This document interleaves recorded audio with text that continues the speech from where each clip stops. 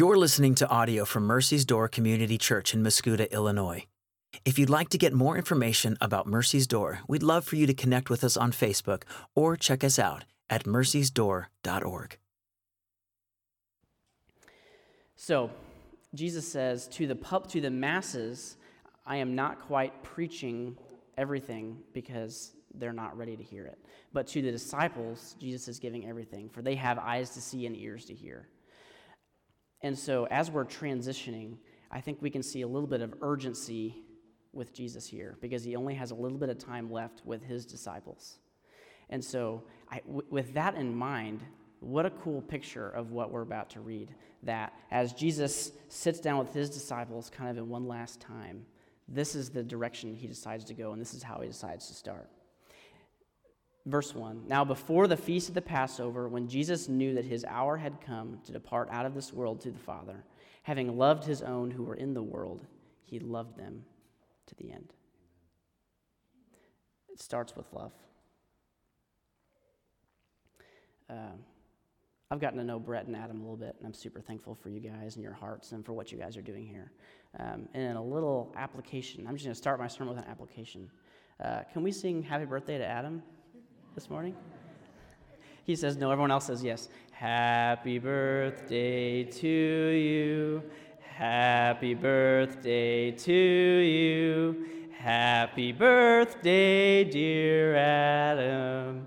Happy birthday to you. Thank you. And let's add one more. Let's say all together, we love you. We love you.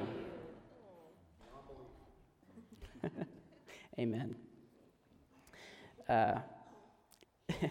It's something in the Gospel of John that he says several times. He calls himself the one that Jesus loved, which is a really cool thing that he does. And I'll start this morning just saying, we cannot serve like Jesus a people we do not love. And we cannot lead a people like Jesus, a people that we do not love. And so I want to start this morning, just to encourage you guys, outside, if you have a family here, that's a blessing. Outside of your family, who do you have around here that you love? Who do you have here that you know well enough that when they come on Sunday morning and have kind of a strange look in their eyes, like they've had a hard week, you recognize that? Who do you have here that when you ask them about that look in their eyes and they don't want to talk about it, you can mourn with them? Who do you have that you long to in that moment say, what's going on? How can I help? How can I be praying for you? Who do you have in this body that you can love like that? And I love that you started this morning talking about gospel communities because that's where that has to happen. And I love your dedication to that.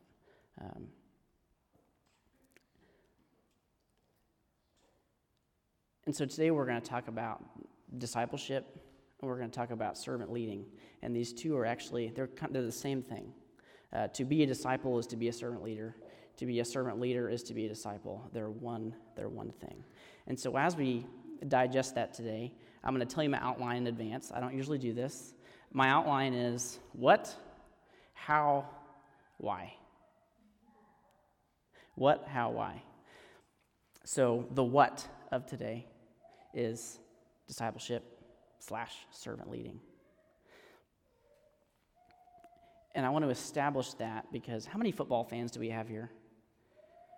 Okay, that's pretty good. Are you guys Chiefs fans? Are you Bears fans here? Where are we? Steelers, okay. I'll preach to everyone but you guys. Yeah, all over the place. So I'm just trying to describe the difference between the what and the how, and how we need to make sure not to get those mixed up. Probably the best person in football for this is Travis Kelce. On third down, you've got to get to the first down yardage. And a lot of times if you watch, they have that big yellow line on the screen so you know where you're supposed to go. And the quarterback will throw it to somebody, and they're like half a yard behind the first down line, but they want to get 30 yards, so they kind of like run in circles, and they go backwards trying to run around people. And a lot of times they end up not even getting the first down because they've gotten the what mixed up with the how. On third down, all you got to do is get the first down. Just get your one stinking yard. Travis Kelce is really good at this. He gets the ball, and he runs over people, and he knows where the first down marker is, and he just gets the first down. And so I think a lot of times we end up kind of running in circles trying to get a lot done when we realize like the what that we're actually need to get done is just this. So all those things, all of what we're talking about today, I want to focus in the what is making disciples. The what is being servants, and the what is being servant leaders. So continuing, during supper, when the devil had already put it into the heart of Judas Iscariot, Simon's son, to betray him, Jesus, knowing that the Father had given all things into his hands, and that he had come from God and was going back to God, rose from supper. He laid aside his outer garments, and taking a towel, tied around his waist. Then he poured water into a basin and began to wash the disciples' feet and to wipe them with the towel that was wrapped around him. A few notes in this. If you guys are note takers, note number 1 under this section of verses. Jesus even washes Judas's feet. I don't know about you guys, if I even suspect that someone is talking about me behind my back, if I even suspect that somebody doesn't really like me, I tend to just kind of like avoid them. I kind of try to avoid eye contact. I won't sit next to them in church. I don't really want to do anything with them because I don't know what their problem is with me, but I don't want to deal with it. And that's only people that I suspect might not like me. Jesus knows for a fact this man who he loves, who he has spent the last 3 years of his life pouring into, leading, serving, dying daily for, is going to betray him to a brutal death. And he washes his feet. That is the heart of our God. Amen? And what we see in this is Jesus, at least with Judas, I would argue for everybody, he is not washing Judas's feet to get something from him. He is not washing Judas's feet, hoping that later in ministry he'll remember he's supposed to be a servant. He washes his feet knowing that he's going to betray him, knowing that he's going to kill himself, knowing that he will not have a ministry. And he washes his feet. So we think about, as we get to know each other. So I'm planning a church in Cleveland. I'm looking to bring 30 people with me from St. Louis to Cleveland. So if you ever thought about moving to Cleveland, Adam can give you my number, or you can come get my number after church. But as I'm getting to know people, it's only natural that I want to really pour into the people who I want to come with me, who are qualified to lead in some way as they come with me, and people who might be willing to come with me. And in some sense, that's a good thing, because I don't need to be spending 40 hours a week working with people who I'm never going to see again in 10 or 11 months. But at the same time, if we just pour into people who we're going to get something from, we're not really serving them. We're serving ourselves. And so being a servant means serving people we're not going to get anything from. Even if we know for a fact we're not going to get anything from him, we serve anyway. Second thing in this, Jesus serves in the midst of what they're doing. I think when we get here in the church and we talk about serving, we naturally want to go straight to, well, who's going to teach the kids? Who's going to mop this floor? Who's going to set up the chairs? Who's going to do all these things? And those are all important things. But I think the first question to ask is, how can we serve in the midst of whatever it is that we're already doing? So here's an example. I've been leading a lot family, our own gospel community for a while. And before that, I've done it a few other times. I've had to have conversations with people a couple times. That person when you're sitting at our table of 5 people and an hour and a half, and they spend an hour and 20 minutes of that time talking, and no one else can quite get in. Maybe over a lunch, that's okay sometimes, but when you're doing a gospel community, we have to be intentional with the way we talk. So I've had to sit down with a couple people and say, hey, thank you for coming, thank you for being a part of this, but we're trying to distribute our talk time here. And you really like talking, and that's great, but these 2 introverts over here will never talk if I don't give them at least 10 seconds of silence first. If I ask a question in small group, there has to be at least 10 seconds of silence before these introverts are ever going to talk. And so you can answer a question, but don't answer all 11 of them. Because I'm not really looking for the answer, like I know the answer. I'm trying to get us to engage together. I'm trying to digest the word together. And so a way that we can serve in our gospel communities is, instead of really focusing on how can I make sure that I get heard today, we can start to think to ourselves, how can I try and make this person feel heard? And we start asking questions. One good question, I love to get asked questions, and nobody ever asked me questions. Melissa asked me a question. Do you remember what you said the other day that made me so excited? I think I asked you, this is a hypothetical. Like, this is a hypothetical question. I was like, I'm excited. I stopped her in the middle, and I said, Melissa, I'm already so excited that you're asking me this question. We love being asked questions, but we're not very good at asking other people questions. So if you're looking for a question to ask, especially somebody you don't know super well here, maybe just ask, hey, what's one thing that you're really passionate about? Or, hey, what's one thing that you really like that you think no one else probably really likes?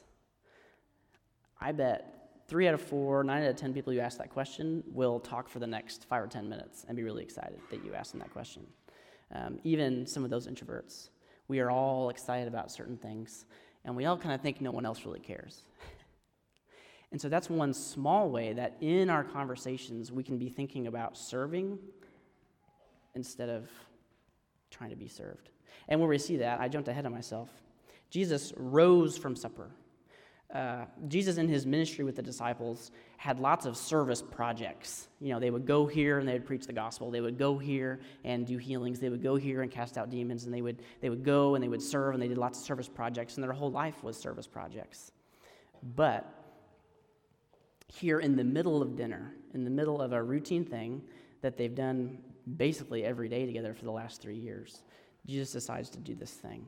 And so it's really a beautiful thing when serving can invade the normal stuff that we're already doing. And if we start doing that, it won't be long before we start volunteering to set up the chairs too, because it follows. One more thing. I have a third thing before I can move forward in my text. Oh yeah, here it is. Serving is not so much an action as it is a character trait. So serving in the midst is actually the way we're supposed to live everything. Everything is in the midst. You know, we can set aside time to go serve and time to go do this, but in whatever we're doing, we have 24 hours a day to serve. And we are so fortunate, for those of us who are believers, we have the Holy Spirit living inside of us. And the Holy Spirit is the Spirit of God, is the Spirit of Jesus, who is the best servant there ever was. Like, if you're thinking I'm trying to knock you over the head, like you need to be a servant and stop trying to get what you want, like, that's not what I'm trying to do this morning. Like, the Holy Spirit of God lives inside you. Can we get excited about that for a second? Like, if what you're hearing is, here's like 7 ways that you can try really hard to be a servant, that's not what I'm doing. Like, who we are as believers in here, in our heart, where the Holy Spirit resides, is trying to nudge to us, like, hey, like, that person over there, their eyes are not quite normal. Like, they probably had a hard week. You should just say, hey, how's it going? How was your week? The Holy Spirit is there nudging us in those directions. This is something that God is more than capable of growing in us. I'm just trying to flesh this out so that we can, like, see what does it mean to serve in small ways. Because sometimes the serving in big ways gets in our way of serving in small ways. I don't know what your post-service structure is, but if we are in such a big hurry to tear down the chairs that we miss a visitor, I don't know, I would have no idea which of you are visitors because this is my first time. But those of you who are sitting, there's people around you probably don't recognize. Even if you're serving chairs, maybe just take 60 seconds and say, hey, I don't know you, what's your name? And then you can keep serving chairs. Or while you're picking up the chairs, talk to somebody else who's also picking up the chairs and do some serving that way. In the midst of everything, we can either serve or not serve. And sometimes we get in our heads this like, okay, as long as I go on a mission trip in 3 years, I've done my serving. Thank you. That was supposed to be funny. I appreciate it. That mission trip in 3 years is great, and it is serving. But we can't let the mission trip in 3 years distract us from the serving that's right in front of us. Moving forward in our text. He came to Simon Peter, who said to him, "Lord, do you wash my feet?" So, feet washing, doing a little bit of context in their time. First century Middle East, pretty dirty, pretty dusty, kind of dry. Apparently, they didn't invent closed-toed shoes yet. I wouldn't have thought that was that recent of an invention, but they all wore sandals all the time. And the way they got everywhere is they walked. So even on a routine day, they could walk 2, 3, 10 miles just going around. And by the time they got inside, their feet are disgusting. You know, walking on dirty roads, dusty roads, muddy roads, manure on the roads, like their feet are just disgusting. I don't even know if we've even seen feet that disgusting. I should have gotten a picture or something. But it's an important job to wash the feet, because if you didn't wash the feet, you could get infected, and infected feet would actually cripple you and could kill you. So this is an important job, but it's not an honorary job. It is a job for a servant. And it turns out it's not just a job for any servant, it's a job for the lowest of the servants. The newbie, probably the young one. And so if you imagine coming into a house, you probably would have like 14, 15, 16-year-old boy washing your feet. And you might not even look him in the eyes. That is what Jesus is stepping into. And so when Peter is saying, "Do you wash my feet?" the disciples had in their heads this whole time that Jesus was going to be a political leader and was going to take down Rome and build the kingdom, political kingdom right here, right now. They're just kind of waiting for the day that Jesus gets his crown and kicks the Romans to the dirt. They're longing for the day when the centurions are kissing Jesus' feet. And here he comes, and he takes off his outer garments, and he puts a towel around his waist, and he washes their feet. This dirty, important, dirty, disgusting, not honorific job. And Peter says, "What are you doing?" Jesus says, "What I am doing you do not understand now, but afterward you will understand." Next note about servant leading. Servant leading means serving when people don't understand it. Here's what I mean. I'm trying to look around. Some of you have kids. I guess a lot of the kids are not in here, but you look like you have kids. I'm going to have a kid in 12 weeks. So I don't really know anything about parenting, but I think you all agree with me in this. When you discipline your kids, they don't always really understand what's going on.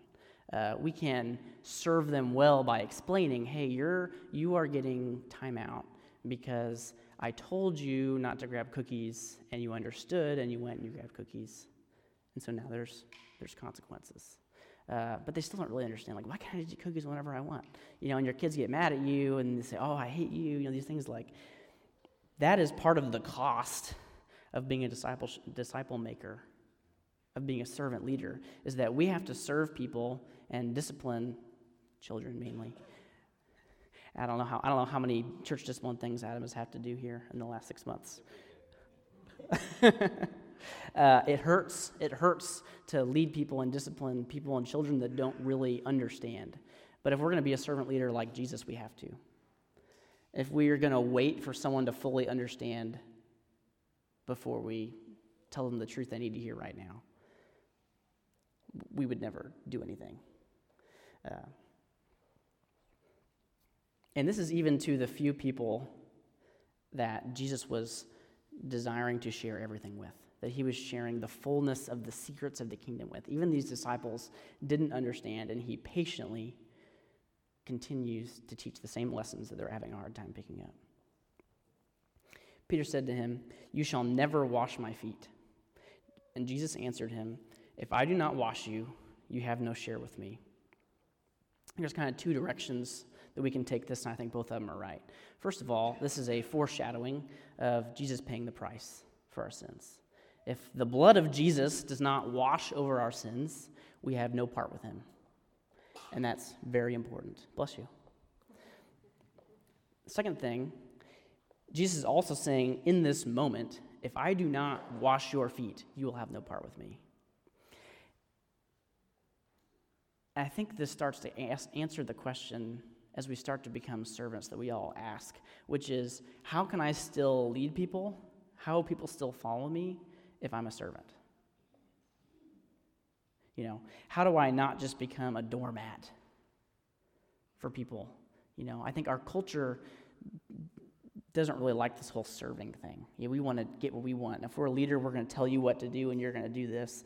But Jesus commands us not to do that. So how can we be a servant and be a leader and not just get walked over? And I think we see the answer right here. Jesus, here's another note. Servant leadership means going first. Jesus here goes first in serving. And he is modeling serving for them here. And he's pretty blunt with them. He says, if you don't let me serve you, you'll have no part with me. And this is such a cool, leadership point of, another thing. Everything comes down to church planning for me because that's my life right now. I am 26, and I'm hoping to get some people older than me come with us to Cleveland. Maybe even some people a lot older than me to come with me to Cleveland. And so a conversation that I've been thinking through and preparing for is, what happens when a God-fearing, wise, older man, 40, 50, 60, with twice as much experience than me in life, comes to me and says, I'd love to go with you, but I'm not willing to be discipled by you because you're younger than me. How do I respond to that? And if it's my job to disciple my leaders as the elder, then I have to say to them, I probably won't say it in exactly these words, but I'll say, if you won't let me serve you, you can have no part with me.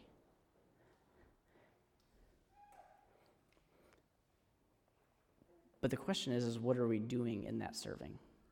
If we say, if you don't let me tell you exactly the way you lead your small groups, then you'll have no part with me. If you don't let me tell you exactly how you discipline your kids, then you can have no part with me. That is not what Jesus is talking about. Jesus is saying, if you will not let me serve you, if you will not let me lower myself and pour into you and pray for you and ask you how I can pray for you, if you will not allow me to do that, then you cannot follow me. You cannot come with Stephen to Cleveland. Because it's my job to serve you.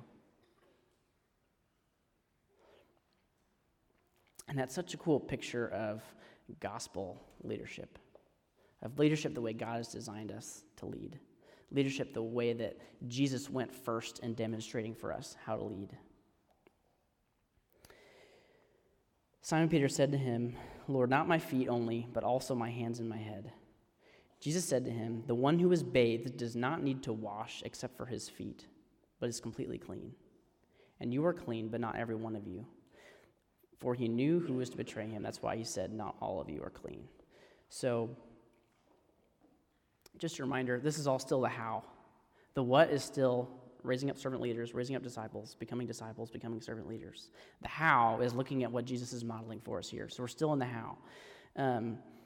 And so the one who is washed does not need to wash except for his feet, but is completely clean. And what Jesus is talking about here is, well, first of all, it's just practical. It's like, Peter, you're already clean. I'm not gonna go with you into a wash basin. And that would be a really pretty weird request of Peter to make. What Jesus is really talking about here is when we get saved, the blood washes over us. We are clean, and we can boldly approach the throne of the Father, of the King of the universe, because he sees us with the righteousness of his Son. We don't have to be ashamed in the Father's presence anymore, because he sees us according to the righteousness of his Son. He denied his Son his presence on the cross so that he can give it to us. What a cool picture of the gospel. And so I think what Jesus is warning against here is kind of a hyper-holiness mentality, where it's like, okay, well, if I'm really going to be like Jesus, he didn't eat beef, so I'm not going to eat beef. He only wore sandals, so I'm only going to wear sandals. Or we start to add rules. We start to add rules to the Bible to try and make ourselves holy. I didn't come prepared with a good example of this, and the one I'm thinking of, I'm not sure I want to share here. I'll just warn us against, let's not make extra rules. Like there's enough sins already. Like we don't have to like create new ones. And so I think what Jesus is warning against here is we can't make ourselves holy by trying to get extra washing. And this is just so Peter. He is resistant to things, and then as soon as he's in, he is all in. He's like, Jesus, everything. I will never deny you. I will follow you through even to death. And I like that about Peter. But here, Jesus is warning against that hyper holiness of adding rules and trying to make myself extra clean. It's like if the blood of Jesus has washed you, you're clean. But that doesn't mean that we don't come to him daily in repentance. That doesn't mean that as we walk through life and we sin, we don't repent and ask Jesus to wash our feet time and time again. So there's this tension here. God calls us clean. He also calls us to repentance. When we get caught in sin, that doesn't change our identity. The Father has called us clean, but we're still called to repent. What a crazy picture. I'm so thankful that we serve a God who went first. I'm so thankful that we served a God who, while we were still sinners, died for us and paid the price for our sins before we were even born, before we even had a chance to say yes or no. Like going back to Judas, like before we were even born, Jesus went 100% of the way for us, for you. And he died for you. Like, couldn't that lead us to like desire to be like him and to serve? Sorry, I'm jumping into the why. We're not to the why yet.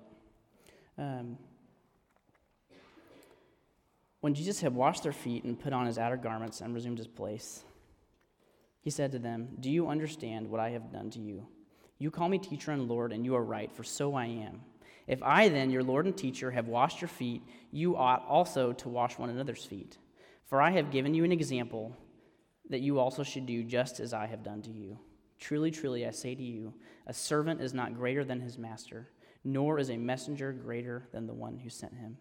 If you know these things, blessed are you if you do them." We actually are now in the why. So the what is servant leadership. We're supposed to all be servant leadership. We're all supposed to be disciples. We're all supposed to be servant leaders. The how is, some of the how is in this. Serving in the midst, asking God to help us live in the identity of, I live to be a servant of you and others. And the why. The why is not so that Jesus will be happier with me. The why is not so that my ministry will grow. The why is not so that I'll sleep better at night. The why is not any of these things. We are not called to do to get anything from Jesus. Jesus has already given us everything. These days in dating, there's this thing where like you're not supposed to look needy, and like if it takes her 5 minutes to text back, you have to wait 6, so that you don't look more excited than she does. Like before we were even born, Jesus sent us that text, saying like, "I love you. I died for you." Okay? Question mark.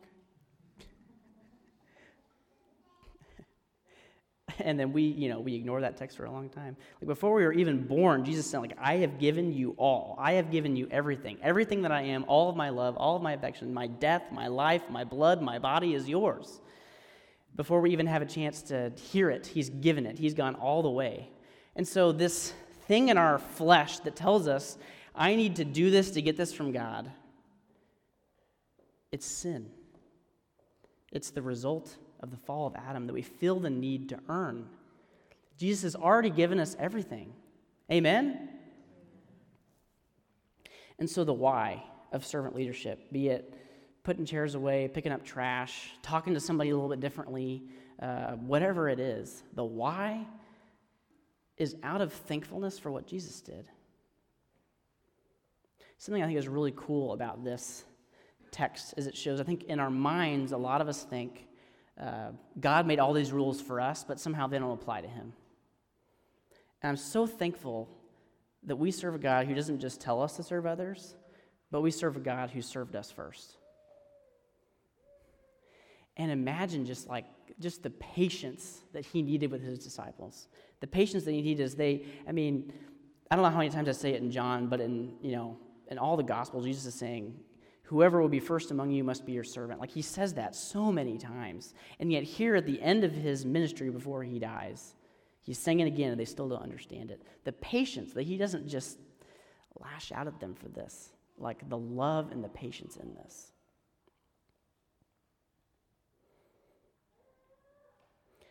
I just also so appreciate here. You call me teacher and Lord, and you are right, for so I am.